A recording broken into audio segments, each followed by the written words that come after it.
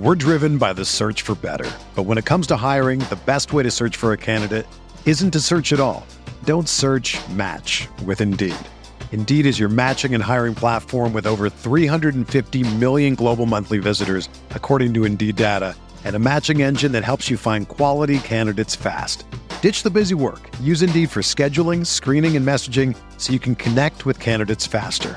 Leveraging over 140 million qualifications and preferences every day, Indeed's matching engine is constantly learning from your preferences, so the more you use Indeed, the better it gets.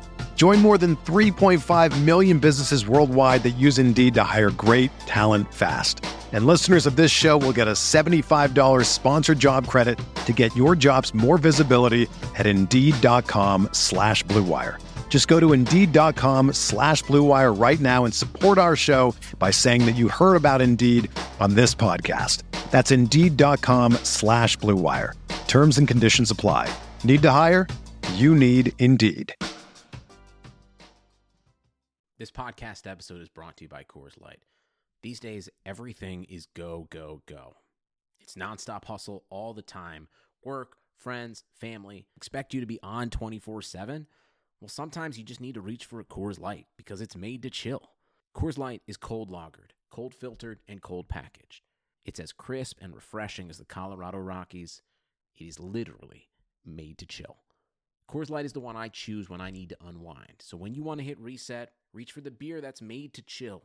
Get Coors Light in the new look delivered straight to your door with Drizzly or Instacart. Celebrate responsibly. Coors Brewing Company, Golden, Colorado. And Oladipo wants it again. Approaching 2 minutes to play. With the left hand and authority. McKee gets it in the middle for the win. It's the 4/10 of a second.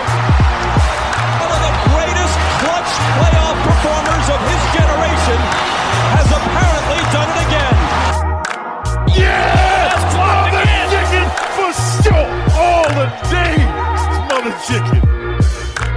9 seconds, 8 seconds, 7 seconds. Oladipo to win it. Another one! He got it! Another one! Another one! Alrighty, everybody, welcome back to another episode of Setting the Pace on PacersTalk.net. I am your host for today's show, Alex Golden, and of course, I'm usually joined by Kent Sterling. We will be together for the second segment, but to recap that Pacers-Mavericks game, I've got the one and only Jake Elrod with me. Jake, what's going on, man? Not too much. How you doing, Alex? I'm doing pretty good, and before we get started, I just want to let everybody know that today is your birthday, and of course, there's nothing you'd rather be doing than staying up late on a Sunday night to recap some Pacers basketball on your birthday. Is that right?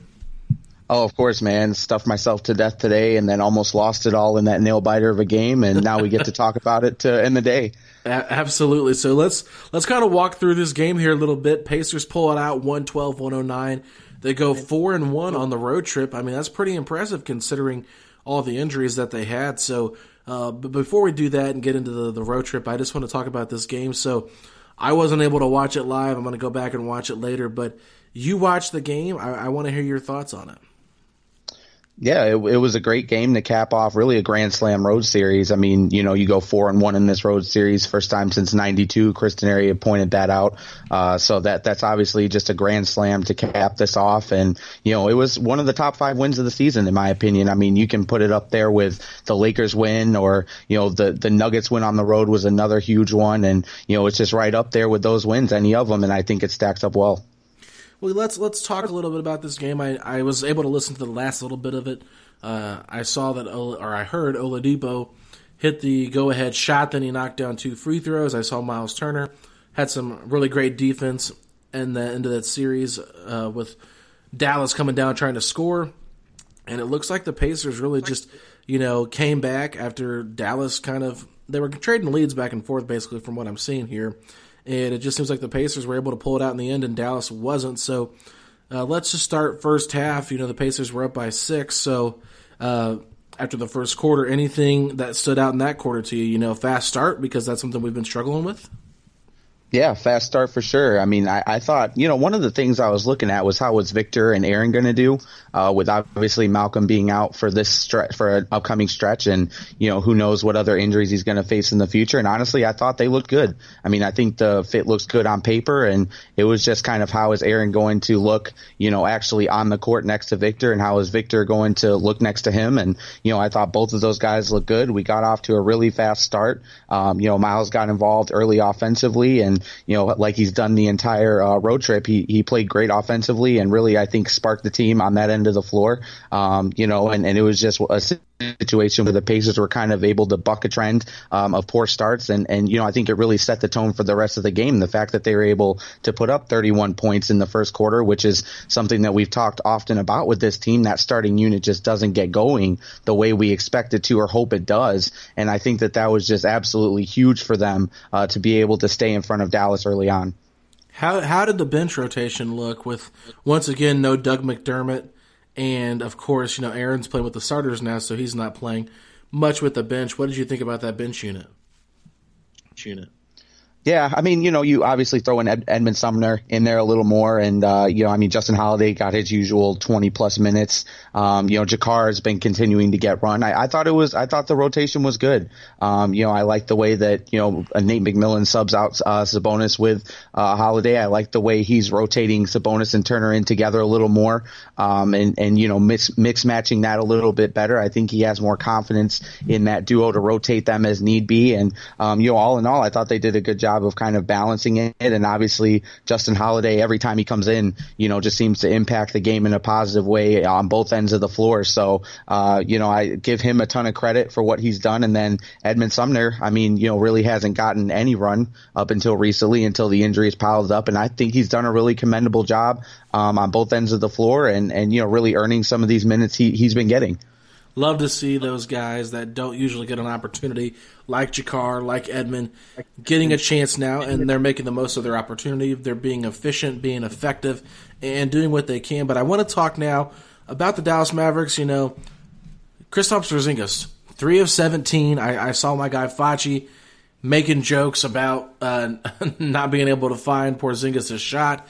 So 3 for 17, 9 points, 0 of 5 from 3.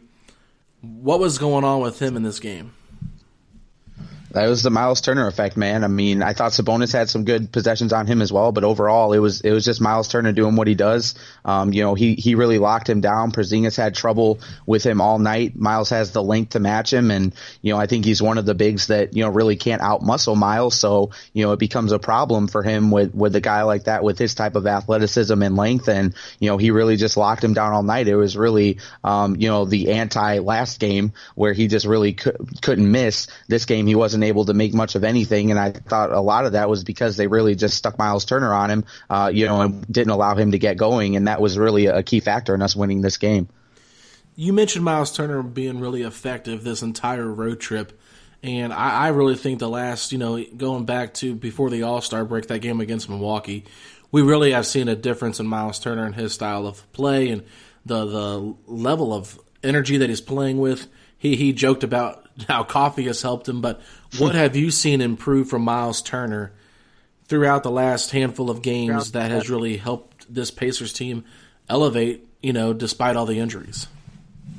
Well, I think coffee helps everyone, so we can relate to that. But in terms of his game specifically, it's just a more aggressive guy. I mean, I think occasionally he still needs to just take shots when they're there, but his ability to take guys off the dribble, obviously his defensive intensity. I think also too, the coaches have done a better job of just putting him on other teams' good scores and letting him work. I mean, he's one of the few players in this league that you can honestly say can guard 1 through 5. I mean, unless it's like, a Kemba Walker, just someone, ridiculously outrageous. But, 1 through 5, you can put him on them and have confidence in that. And they did that tonight. You saw him on Luka. You saw him on Porzingis. You saw him even a couple times on Hardaway on the perimeter. I mean, they really did what they had to do to put Miles in position to make defensive plays. And when Miles is making defensive plays, it translates to offensive plays. And he's doing a much better job of taking advantage of his offensive opportunities, because,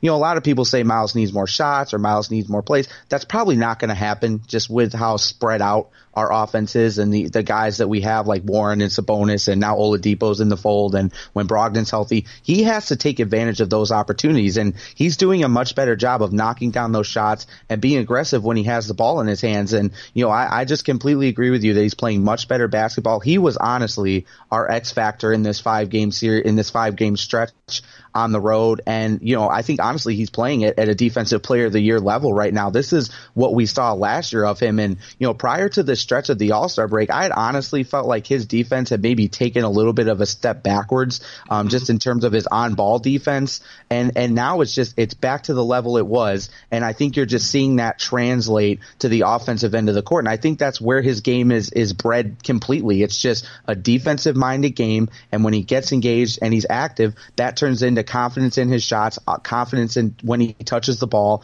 and that leads to scores. And I think that's why you're seeing his game just become elevated, and he's becoming the impact type player that we know he can be. Yeah, I agree with you completely about Miles, because I really believe if he is playing like this, 16 points, 13 rebounds, 3 blocks, I mean, we know that that's probably not going to be a stat line every game, but if he can play with that consistent energy level, I said it a couple weeks ago with Kent Sterling, I really feel like he could be the X factor for this team come a playoff series. And you said it, for this entire road trip, he was the X factor. I mean, even though the Pacers got blown out by Milwaukee, you saw him play some pretty solid defense on Giannis for as good as you're going to be able to put on him. I mean, who else are we going to throw on Giannis on this Pacers team? No one's big enough. No one's, fast enough to stay with him. It's really just impressive to see Miles continue to grow as a player. And I'm excited to see what he does in the playoffs, because that's when it's really going to come down to it, see what him and Sabonis can do in the playoffs. But just to transition here a little bit before we kind of wrap this segment up, T.J. Warren came off of an injury, wasn't able to play Friday against the Bulls. Back tonight, ends up fouling out. Still pretty productive, though, 7 of 13 for 16 points. What were your thoughts on T.J. Warren's return tonight? I thought he was good. I mean, I don't think he got enough shots. I think, we've been on the same page with this, that TJ Warren probably needs to be up around 17, 18, 19 shots per game. And felt like Victor kind of, was forcing things, especially, in the first half, where he was just kind of chucking up shots. And, he needs to learn when to take a back seat to TJ. And I think was one of those nights where he struggled with that. And TJ didn't get enough usage. 13 shots, I think, is just a crime when you have a guy shooting, 53% and scoring almost 19 a game. And Dallas was struggling in the paint. I mean, that's another big thing is, this was really a game where TJ Warren could eat them alive, as was Sabonis in the paint. So the fact that he got 13 shots is my biggest issue. But, everywhere else he was good. He had that possession where he fouled Luka 3 times. It was unfortunate. That kind of ended his night. And that's unfortunately probably something you're going to see on a bunch of national highlights. But it wasn't reflective of the game he had. He had a really good game. I commend him for taking that challenge of being on Luka. And, Luka shot under 50% for the game. I think he was 13 of 26 from the floor. So, I mean, that's pretty good. I mean, you give up 36 points. It doesn't look good in a vacuum, but, if you can hold a guy like that to a low shooting percentage and make him shoot a high volume, that's big for your team. I mean, honestly, Hardaway was the guy that was really just eating us alive on every possession. Doncic wasn't even, really a problem possession after possession. I think Hardaway was much more efficient and much more of a problem on the perimeter. So I thought Warren did a solid job on Luka, and obviously offensively, we know what he's capable of. I just think the Pacers really need to wrap their head around this is really TJ Warren's offensive team right now until Victor refines himself and gets back to what he was before, if he ever does. And I just still feel like they aren't embracing that right now, and they really need to do that, because he takes his offensive ceiling to the next level when they allow him to go in and just dominate guys. And I felt like they missed an opportunity for him to do that in this game. Yeah, that's a good point you bring up, and we have talked about that a lot off air, because we love Victor Oladipo. We're excited that he's back, and we know that he can do great things. And we saw tonight in the clutch, he got he turned the ball over, got it stolen from him. His shot got blocked, then he came down and hit a big three, or a big shot. So, not a three, just a shot. But it's one of those things where Victor is the guy you want with the game on the line. There's no doubt about it. I mean, we've seen TJ Warren with the ball in his hands with the game on the line this year, and we haven't gotten great results. So, I'm fine with, trying to maybe take some of those field goal attempts off of Oladipo, give him to Warren, let him get a little bit more of a rhythm going because, 33% shooting-wise for Oladipo, it's not ideal.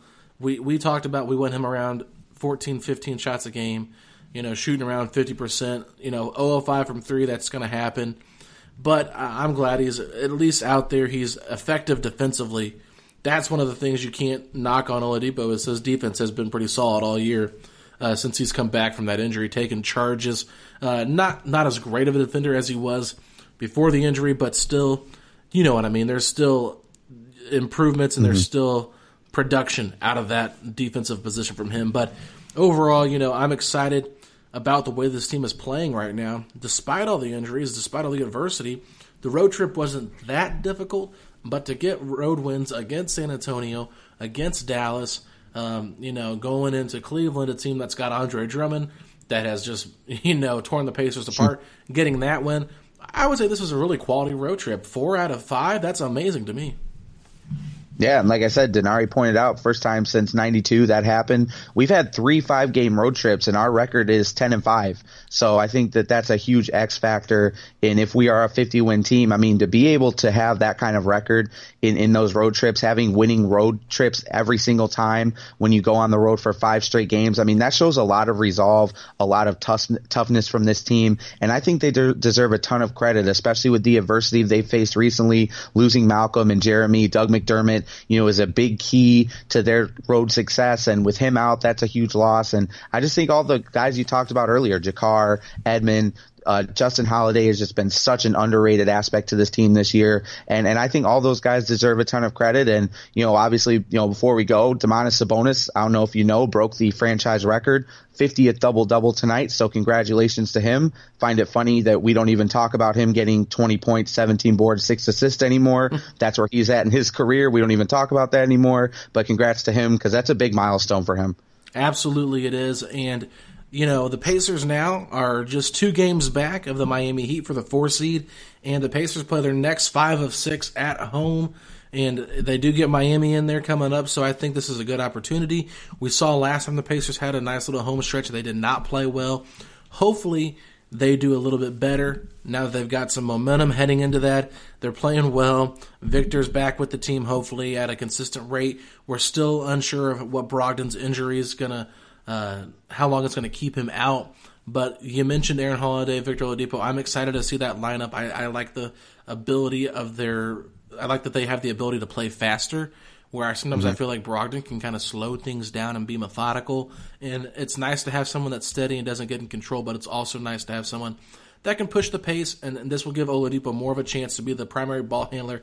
And I think even though some of the games we have coming up are going to be tough, I think this is a good opportunity for Oladipo just to get more comfortable with being the guy with the ball in his hand, coming back from the injury, because he's been playing a lot of off ball, and I think now he's going to be able to get a chance to run that point guard. So, Jake, final thoughts before I let you go, and just what are your feelings on this team right now?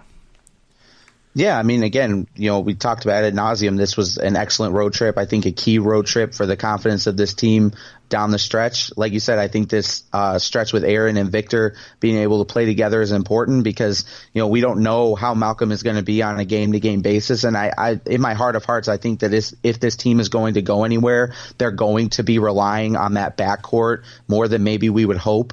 And with Aaron is at a crossroads in his Pacers career as well. So I think that this run really can cement him as a guy that the Pacers take a long look to bring back on a long-term deal as, at worst insurance for Malcolm Brogdon, because again, with Malcolm's injury history, we need to have a good insurance policy. And if Aaron and Victor can show good chemistry and play well together and continue to win the way they did tonight, I think he really has a good opportunity to cement himself as a guy that's in line for an extension. And, in terms of the team overall, I'm still, wanting to see how they do down the stretch, but I'm really encouraged from what I've seen from the front court. I think Domas and Miles are really starting to play off each other really well now. They've hit each other, in clutch situations, and, using their ability to block shots and rebound, I think has been huge for the defense. And, again, I really liked what I saw from Aaron and Victor in the backcourt. So hopefully we can get a couple more quality wins to start to feel good about the directions they're heading. But this is like the arc, in my opinion, early in the season where they were losing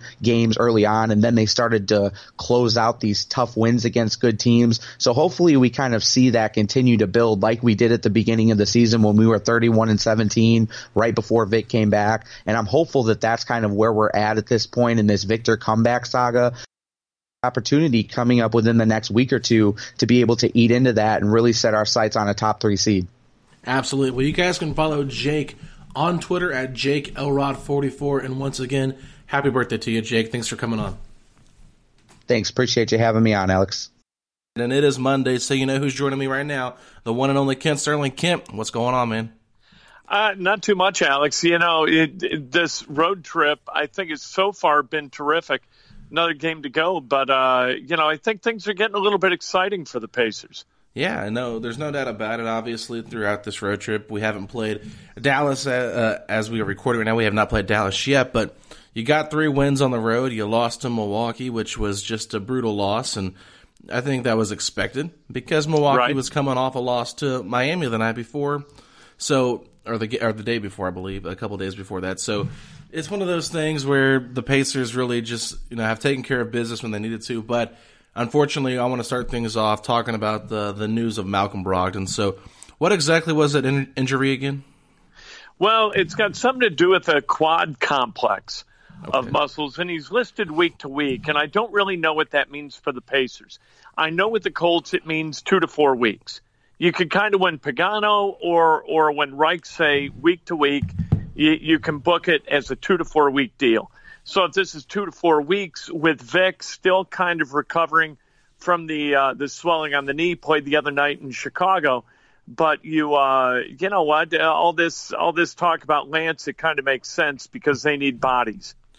Yeah, no, there's no doubt about it. So we haven't even got into it yet, but of course, on Sunday we have seen the news that the Pacers are in negotiations with Lance Stevenson. So if by Monday morning there's a signing on that, we will know more details. But for now, we know that the Pacers are still in talks with Lance. And, Jeremy Lamb goes down, Malcolm Brogdon's injured, Victor's not fully healthy.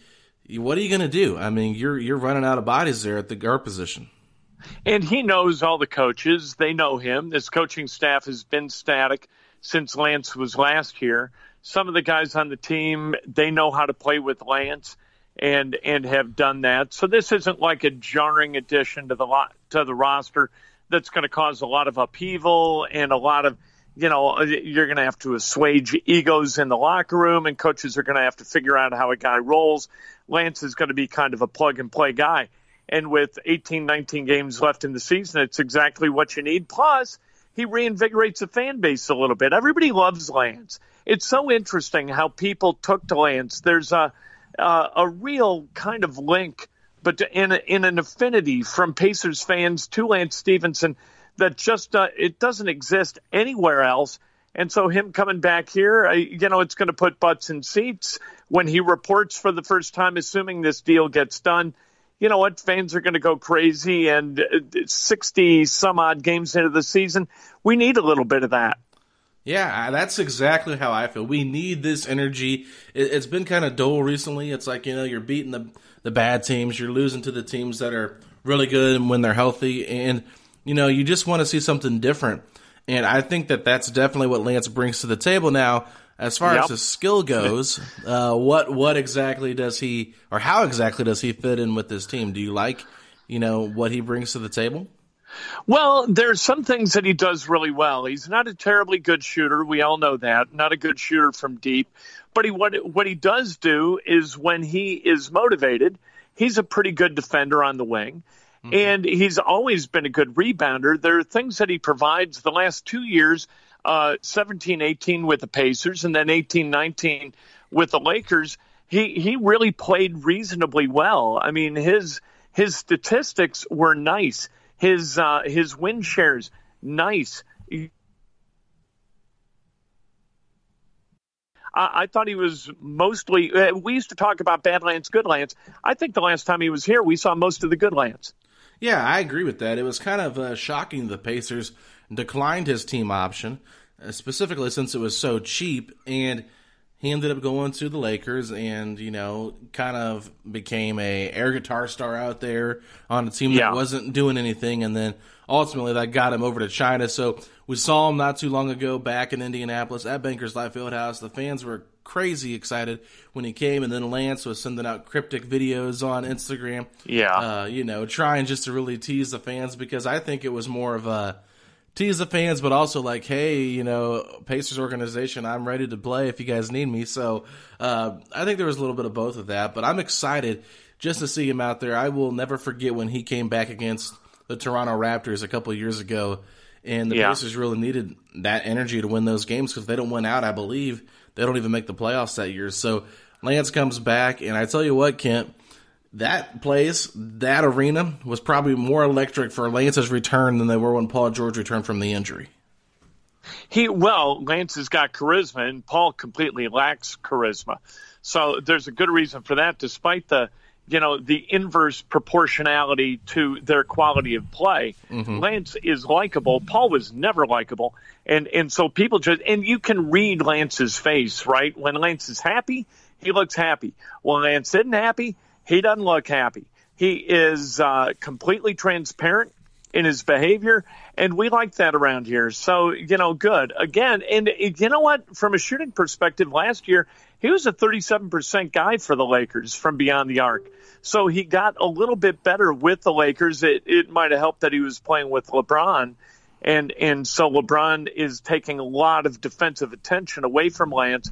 But he didn't shoot badly last year. So maybe he can come in here, give a little bit of an infusion of energy, a little bit of change of pace, get the fans a little bit amped, and maybe that helps this team win a couple of games that they wouldn't have otherwise won, because they're in a position now, 2 games behind the Heat, a half game ahead of the 76ers, where they've really got an opportunity. It's still there with I know we're recording this with 19 games left, but 18 games left now. And depending on what they do against the Mavericks, they're in pretty good shape for that 4th slot where they could arrest home court advantage for the first round of the playoffs.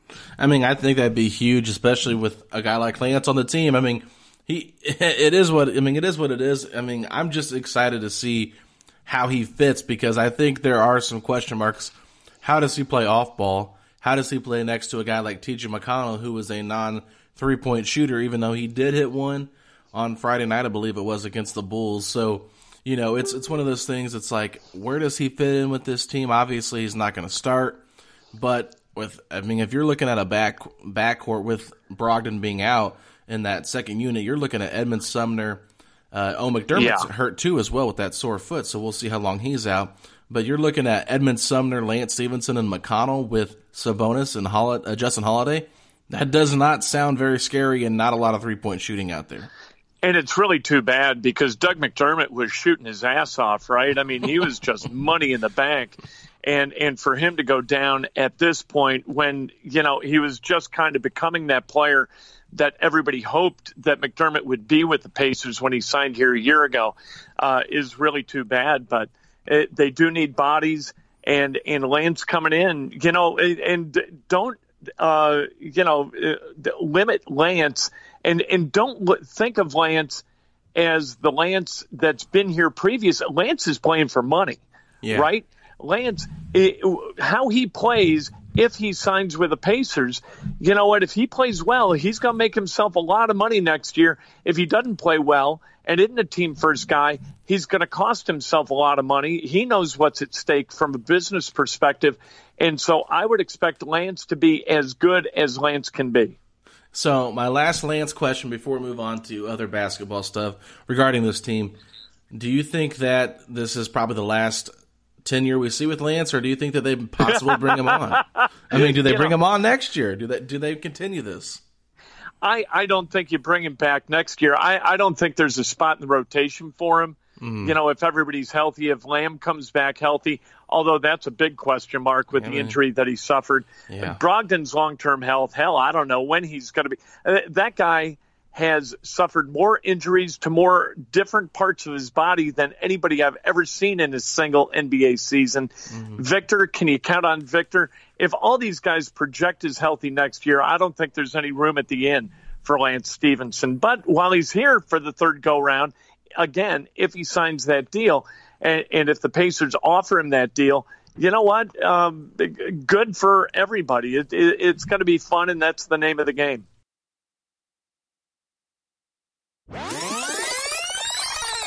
Long, but our man Jordan S_333 wants to know, if we did re-sign Justin Holiday, what do you think the deal would look like?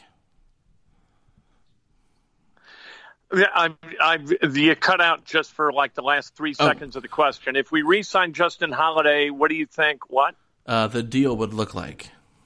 Oh, wow. That is a really interesting question. Justin Holiday, I think, has been far better than I anticipated he was going to be.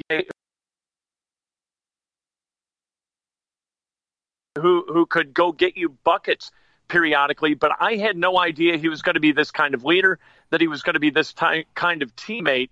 And really, I think as you look at Justin Holiday and his statistics, Justin's a guy, he's played, I think, in every game. He's playing 25 minutes a game. He's averaging 8.3 points. I think he's been terrific. I think he's been pretty good defense, be better than you thought. Mm-hmm. I don't know if he's a 2-year, $15 million guy.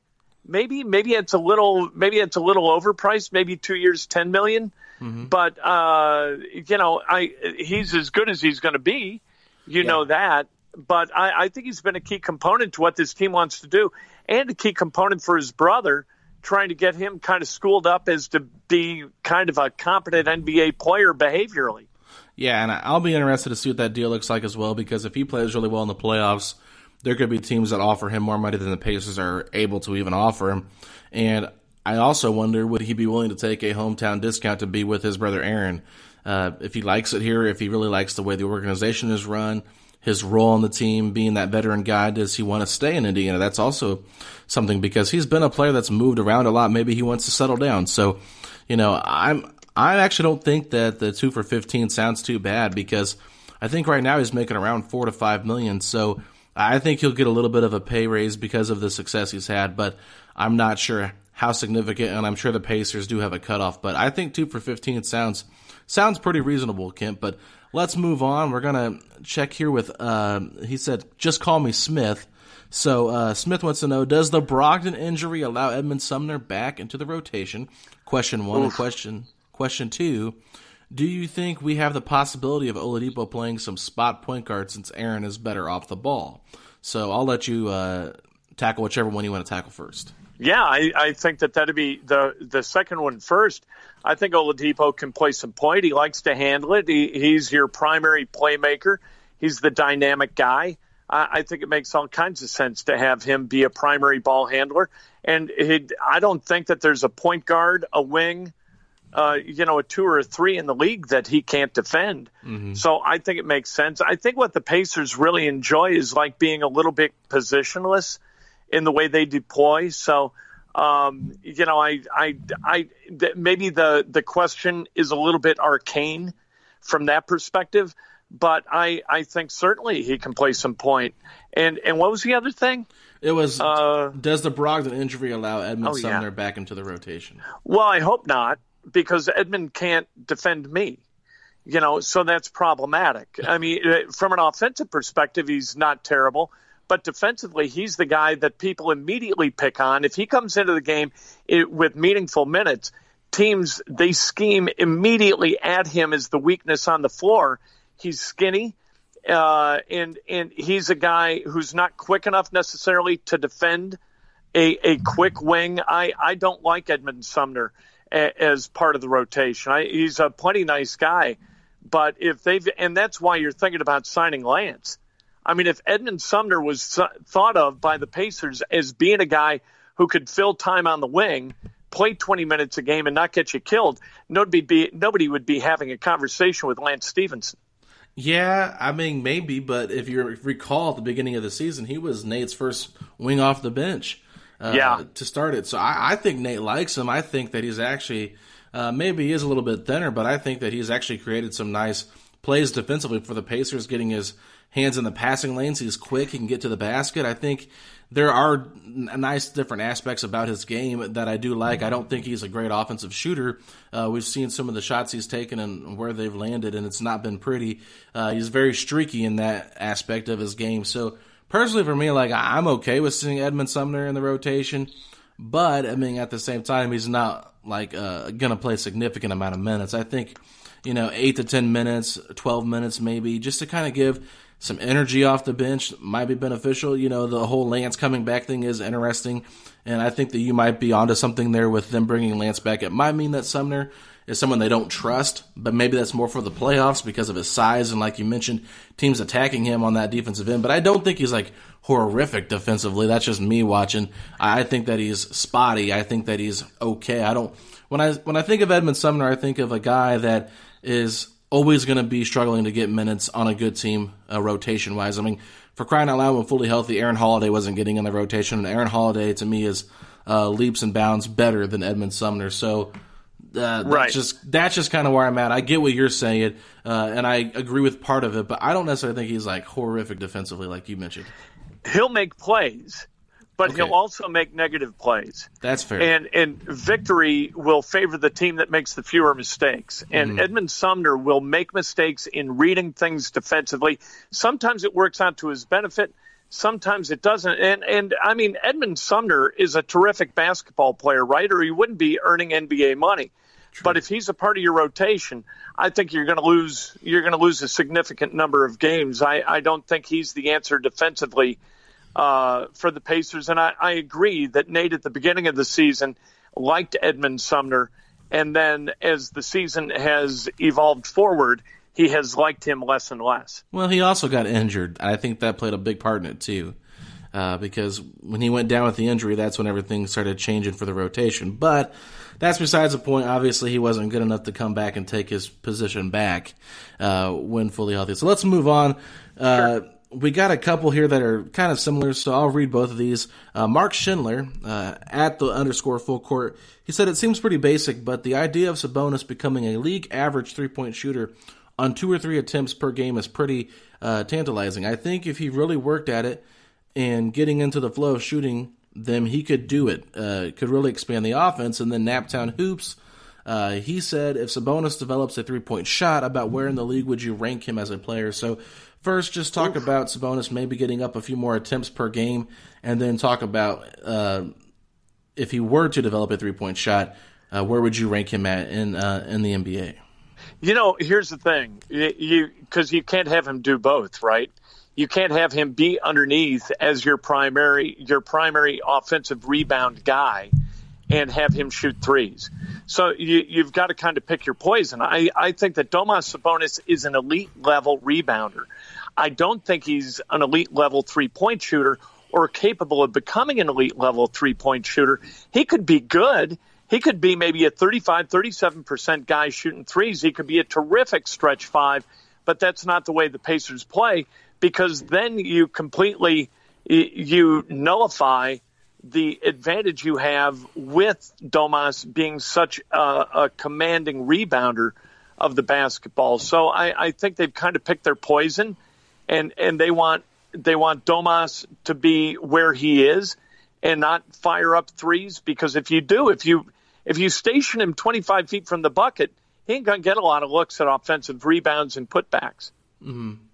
Well, that's a fair point, but I also think why would it not hurt for him to take a couple a game? I don't think if he takes 2 or 3 a game, that's fine. That allows him to stretch his game out a little bit and make people respect him on that. So now they're going to be more, if he starts knocking those down at a consistent rate, then teams are really going to have their hands full with him. So I think, he could do both. I don't see them, force feeding him like they do with Miles in the pick and pop. I still think him being more of a pick and roll or a dribble handoff guy is still something that he should do. But I think at times he should be able to, spot up whether it's a dribble handoff to McDermott or McDermott's driving because they're overplaying the three and Sabonis stays out. Where I think, if he gets a couple open looks like that, if he can knock those down at a good rate, I think that makes teams have a harder time defending the Pacers. And we know Sabonis is not a great dribbler, but he's a really good decision maker. So I don't think he's going to become a guy that just forces a lot of threes. But if he could develop a three-point shot and be consistent, I mean, I'm saying I don't even know where he's at right now as far as big man in the NBA, but I'd say if he can get a consistent three-point shot, I'd definitely have him in my top 10. I would too. He averages 12.5 rebounds a game, and he takes 1.1 three-point attempts. He makes 25% of them. He is also an insanely good passer. Oh, yeah. He is so good at hitting guys in stride as they attack the bucket. I like everything that he does. I know that you'd love to see him be a 24-point-a-game guy and knock down a couple of threes a game. Maybe if he played for the Warriors, that would be the role that he'd have. But he just makes winning plays. And whatever it takes to win, I think that's what Sabonis is all about. And so wishing for him to become competent at something that he doesn't do very often, I get it. And if I was his agent, I would talk to the Pacers and I would talk to Sabonis about taking more three-pointers. But, man, that dude, how many games do the Pacers lose because of anything that Sabonis does? And how many games do they win because of his level of tenacity on the boards and his ability to dish and set good screens in that pick and roll? I mean, he has been terrific this year. Maybe, you know what? I mean, he's 23 years old, right? So at the age of 23, almost 24, he'll be 24 in May. You know, he's still got development to do, and he might be a different player at the age of 28 in 4 years than he is today, and that might be a part of that arsenal, and I hope that it is. Yeah. Well, let's move on. We have two more questions here. Sure. Well, two more people that have submitted questions. This person has two questions. And their first question is, what is the biggest key to unlocking this roster's talent? This is Billy Osborne. He wants to know, what's the biggest key to unlocking this roster's talent? He said, I feel they are more talented than what we are seeing this year, and he wants to have an excuse other than injuries for an answer. So there you go, Kent. Here's a question. Here's the answer, but you don't get to use it. Yeah. Okay. Well, here's the thing, all right, Alex, and from my perspective, that question itself reveals what's really, really fun about this team, and that's that these guys do whatever is necessary to win. And sometimes that requires guys to subvert their personal needs in favor of the team's needs.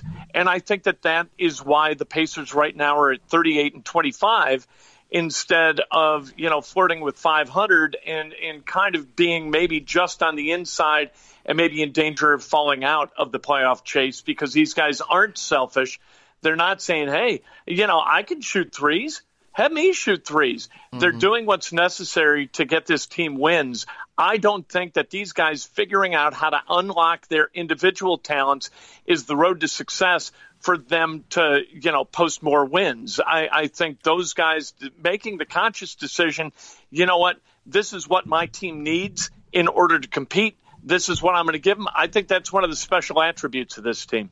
Yeah, it's a really tough question when you can't use the injury as an excuse. But as far as what's the biggest key to unlocking this roster's talent is, I don't really know. I think that it's just continuing to buy into what the coaching staff is asking of them to do, and maybe it is bringing in Lance Stevenson, someone to ruffle some feathers, add some much-needed energy. I do like the fact, we talked about this with Aaron Holiday, I like the fact that he never thinks that he commits a foul. I like the fact that he gets animated. I feel like too many guys on this team are just so passive-aggressive with their personalities. You'll see T.J. Warren every once in a while. I think he almost got himself a technical foul. If he didn't against Milwaukee, he was super upset about a non-foul call. And I kind of like when I see guys get upset about things and not just go through the motions. I want to see some chippiness, and maybe that's something that Lance could do. Maybe he could come in there and ruffle some feathers and just bring some extra needed energy, and maybe the guys can feed off that. I mean, McConnell's been doing his part, but imagine McConnell and Lance out there together, just diving on the floor for loose balls and just, Jakar Sampson coming down the lane, Lance throwing a no-look pass to him for a dunk. I think the crowd is going to erupt at that moment. But the biggest question he asked here is a two-part question. He wants to know, who do we keep for next year and who do we let go? So that's a pretty big question there, Kent. It's going to be tough. Okay, let me go back to the original question for just a second, because I think that there's another flaw in that question, and that's that it sounds like the guy thinks that somehow there are players on this team that are not playing up to their potential. Before this season started, if I told you that T.J. Warren was going to be as prolific a scorer as he's been, you'd probably be happy with that, right? Mm-hmm. You would have said, okay, that exceeds my expectations. T.J. McConnell has exceeded expectations. I think that Jeremy Lamb, prior to the injury, probably exceeded expectations. Domas Sabonis being an all-star. Nobody at the beginning of the year, I don't think, thought he was going to be an all-star. Maybe Miles Turner is a guy you point to and say, well, we sure would like to see him score 15 a game and go get 8 rebounds. But other than that, I think these guys have sort of met their expectations or exceeded them.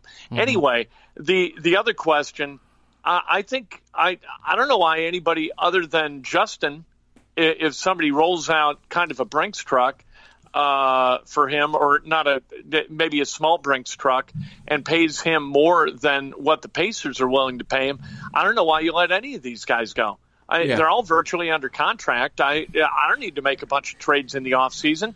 I'm really happy with this. We've had so much chaos, right, with this roster because of contracts and whatnot, that we've had to say goodbye to guys and hello to a bunch of other guys. I think really stability is the key for this team in the offseason. So I think it's going to be a real quiet offseason for Pritchard and the guys.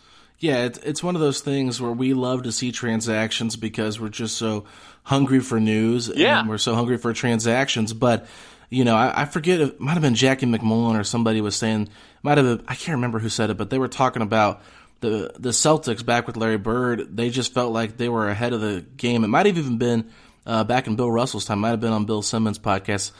He said Bill Simmons felt like Bill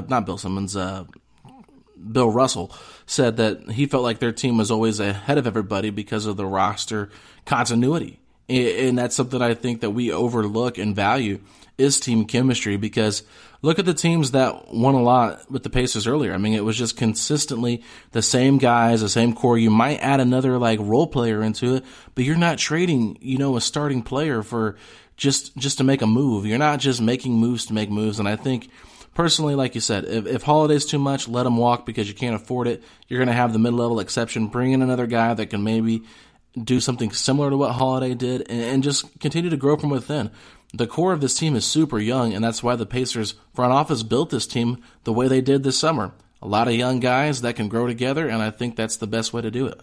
Yeah, I totally agree, and I think they've done a good job at that, and I think that this past off season was the big one where you were going to see the change, and I think that this thing is solid moving forward. And, I mean, you've got for this, not next year, but the year after, you've still got Brogdon, Sabonis, Turner, Warren, Lamb, Holiday, Aaron Holiday, Goga, my guy, and Sumner under contract. And so, yeah, and you're still paying Monte Ellis $2.25 million. Hopefully that's the final year. Veteran leadership have to pay him. Yeah, no kidding. But you've got a roster that's really going to be able to move forward with the Pacers, for a number of years, a multitude of years. And I think that's going to be a great source of strength for this team as long as the guys can stay healthy. Absolutely. So the last question here, it is from our man Slick at Rick_Kelly. He wants to know, can the Pacers sustain without Brogdon? If so, who will fill his void? Well, that's a great question. I think it's going to be kind of filling the void by committee, right? Yeah. If you're talking about replacing the points and the rebounds and the assists, because he's kind of a jack of all trades, master of none. And as a result, I think it's going to be, replacing him by committee. I think it's going to be really difficult. I think he's a terrific leader. He understands how to communicate with guys. And so the sooner he's back on the court, the better, as long as he's healthy. Mm-hmm. Yeah, and I think that there's an opportunity for us to see Justin Holiday get more minutes. Thing. Oh, sorry. I didn't mean to cut you off there. I hope so. Yeah. I would like to see Justin Holiday get more minutes at the 2 guard, maybe with Vic at the 1, just to go a little bit bigger, kind of how they envisioned already with Brogdon at the 1. Aaron Holiday has been really good, even though he's not been getting a ton of points up. I still think he's been really good and really figured out a way to be productive without having to score the basketball, which is something we wouldn't have been saying, 3 or 4 months ago. It just continued to develop growth by him. And then, of course, TJ McConnell, someone that we both love, has just been that steady hand all year long. And I think we saw it in the Milwaukee game. He was honestly better on the court that game than Brogdon was, just because of the way he was playing with energy, the hustle he was playing with. He brings a different style to the team, and I think that having a veteran leader like that out there, like McConnell, those 3 guys can really do their best to fill the void, but I don't think any of them can fully replace what Brogdon brings to the table.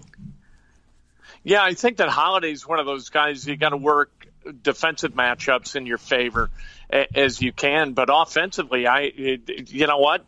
Maybe with Brogdon being an outstanding defensive player and being gone, maybe you do up the pace a little bit, because you're going to need maybe you're going to be a better team pushing the basketball rather than working through the half court as much as you do, and not be as much a plotting team as they've kind of been. If you migrate toward Justin Holiday getting those minutes.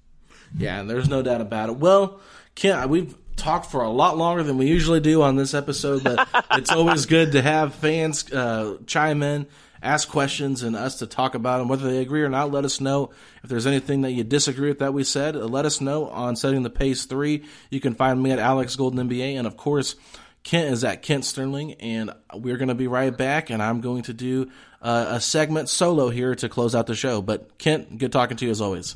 Good talking to you. And you know what? If people think somehow we were wrong, they need to look in the mirror and decide to learn a little bit more about basketball, because we're never wrong, Alex. All right. I'm not going to say that I'm never wrong, because I'm open to say that I am wrong, because I've been wrong before. But I would say I think I know more than I know less, if that makes sense. Well, there you go. All right, everybody. We will talk to you guys next week. So I wanted to look at the 8 playoff teams in the Eastern Conference and give 3 words to describe each team. So first up, the first place, Milwaukee Bucks. Fear the Deer. That's their slogan, and I think that they have an incredible identity. They have a great player, the back-to-back MVP, and Giannis Antetokounmpo. They have surrounded him with size, shooting, and incredible defense. Brook Lopez, a great defender. Chris Middleton, a really solid defender. Eric Bledsoe, a good defender. Wesley Matthews, another good defender. This team has got all the right pieces around Giannis. That's exactly what they wanted to do. They've got their identity figured out. They're going to be tough to beat, and there's a reason that they're on pace to win, I think, close to 70 games this year. So, yes, they are the team to beat. They're hard to beat at home. And, yes, we've seen Milwaukee struggle with certain matchups in the Eastern Conference, but ultimately I think they have a chip on their shoulder. They could have easily been in the NBA Finals last year if Game 3 goes just a little bit different. They were up 2-0 against Toronto. I think Milwaukee is a team to beat. Now, I did pick the field against Kent Sterling last week, but I'm just telling you, fear the Deer. They are good. Moving on to the Raptors. 3 words to describe them. Great without Kawhi. A lot of people, even myself, were not sure about what this Raptors team was going to look like, what they were going to be. I, for one, thought they were going to trade their veterans in Kyle Lowry, Serge Ibaka, Marc Gasol, and try to build from their young guys in Pascal Siakam, Fred VanVleet, OG Anunoby, that group. But they have just been incredible. Despite injuries to Gasol, they've just continued to win games, and they're in second place in the Eastern Conference for a reason. Kyle Lowry, unbelievable season for him. They've got versatility, they've got experience from last year, and they've got a little bit of a chip on their shoulder. People were counting these guys out just because Kawhi and Danny Green left. They're like, listen, we're still a really good basketball team. Oh, yeah, and they've also got possibly the coach of the year and Nick Nurse. So let's move on to the Boston Celtics. 3 words for them, not title contenders. Might be a little bit harsh. Don't buy this team being a title contending team. They've got size issues.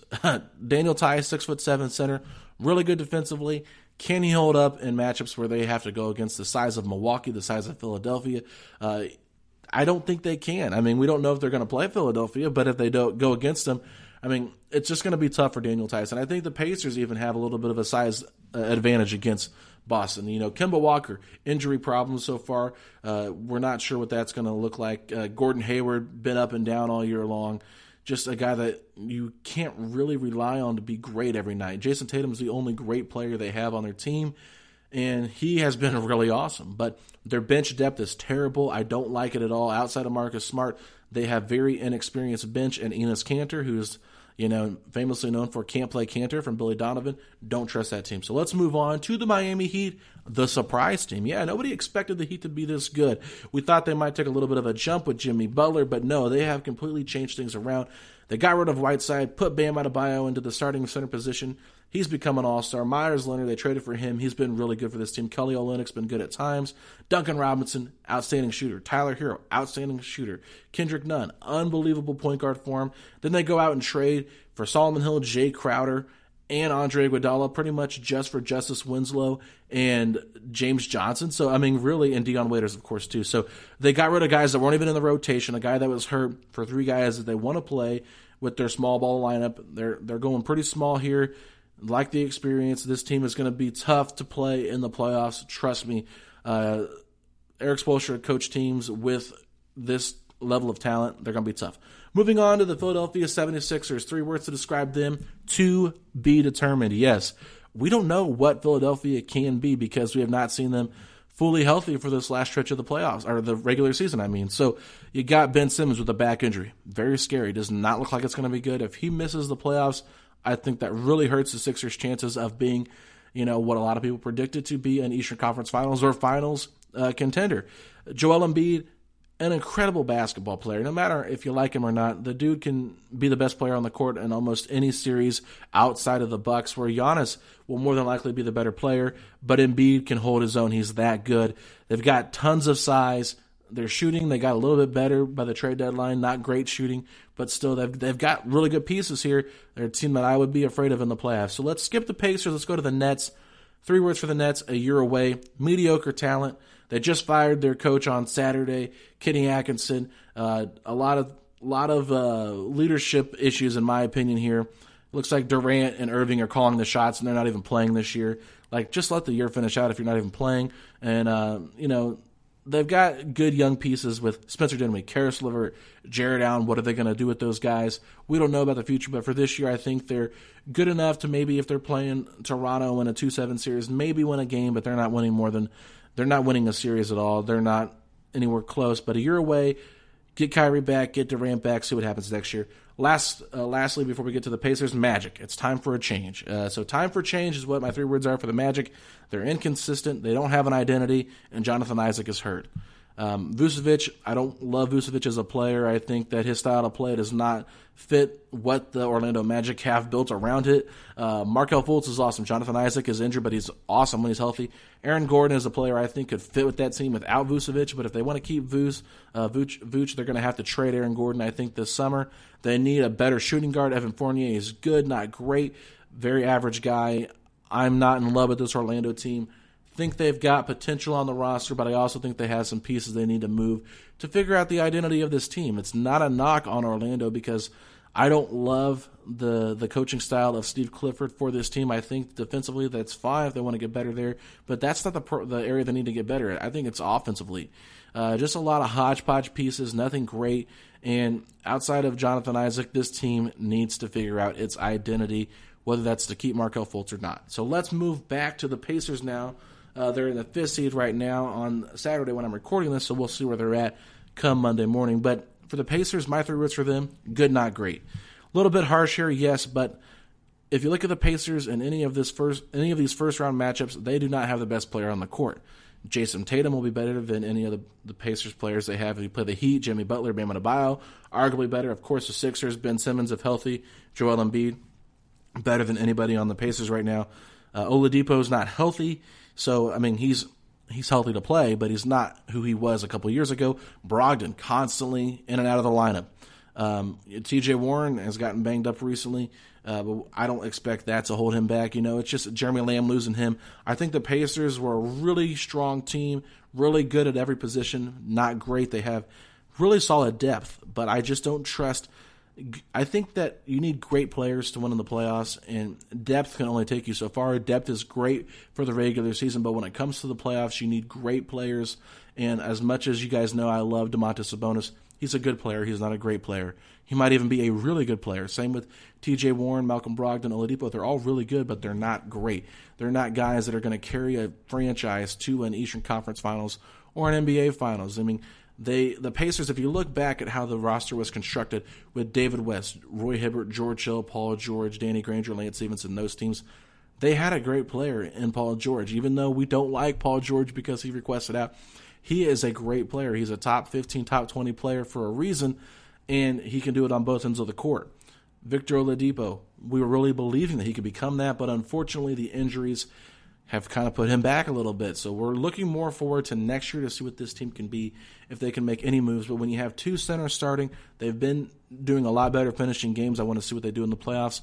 The lack of bench depth is what I think as far as great talent, because you're just so undersized at that power forward center position. Outside of Sabonis Turner, they get in foul trouble. You're really hurting for backup minutes. I mean, you're not going to trust Goga in a playoff series. It's just one of those things where I believe the Pacers can win a first-round series, but I don't know if they will. I think they can. I don't know if they will. So they're good, not great, and I think that the next step for the Pacers is to figure out a way to get a great player on this team, whether it's by trading a player to get up in the draft and get a great player, or looking into free agency, looking into a trade where a player is available. I think they need just one more great piece to be really a serious threat. I don't know what that is, but I just don't think with this roster construction the way that it is, that this team will ever be anything more than really good. So anyway, guys, hope you liked that segment. Let me hear your thoughts. Sorry if I was a little too harsh on the boys in blue and gold, but from what I've seen, I just want to see them, they're not on the same level as a lot of these teams ahead of them. The Sixers are an exception because they've had injuries, but Boston, Miami, Toronto, Milwaukee, they've got better players. And that's the difference. Players win series in playoff games, and don't matter how good your team is in the regular season, you got to win in playoff games. And I think that the lack of three-point shooting, the lack of production from behind the arc and at the free throw line will hurt the Pacers in the long run. But I'm still excited to see what they can do. So anyway, that's it for this segment, and let's wrap things up. Alrighty, everybody, we are back, and just want to close things out here by letting you know you can find all of our great work at PacersTalk.net. You can follow me on Twitter at AlexGoldenNBA. You can follow my co-host Michael Facci at _FACCI. And just let Facci know that his Bradley Beal Washington Wizards aren't going to be doing anything this year, even though they're at 9th place in the Eastern Conference. But that's it, everybody. Long episode. Hope you enjoyed it. We'll talk to you next week. Peace out, Pacer Nation. Sugar Ray Leonard, Roberto Duran, Marvelous Marvin Hagler, and Thomas Hearns. Legends, whose four-way rivalry defined one of the greatest eras in boxing history. Relive their decade of dominance in the new Showtime sports documentary, The Kings, a 4-part series premiering Sunday, June 6th, only on Showtime. The headlines remind us daily, the world is a dangerous place. The elites in charge say everything's fine, stop noticing, but you know better. And your gut knows that time is short to prepare for a world that is 4 missed meals away from chaos. My Patriot Supply has helped over 3 million families become more self-reliant and is the company Americans trust to prepare. Go to MyPatriotSupply.com and secure their best-selling 3-month emergency food kits. Each contain delicious breakfasts, lunches, and dinners, averaging over 2,000 calories per day. Secure at least one food kit for each family member. For a limited time, save $200, plus get free shipping on all their Ready Hour 3-month emergency food kits. You're not ready if it's not Ready Hour Foods. My Patriot Supply also has solar power generators, water filtration units, biomass stoves, heirloom seeds, and critical survival gear. Shop MyPatriotSupply.com today. MyPatriotSupply.com.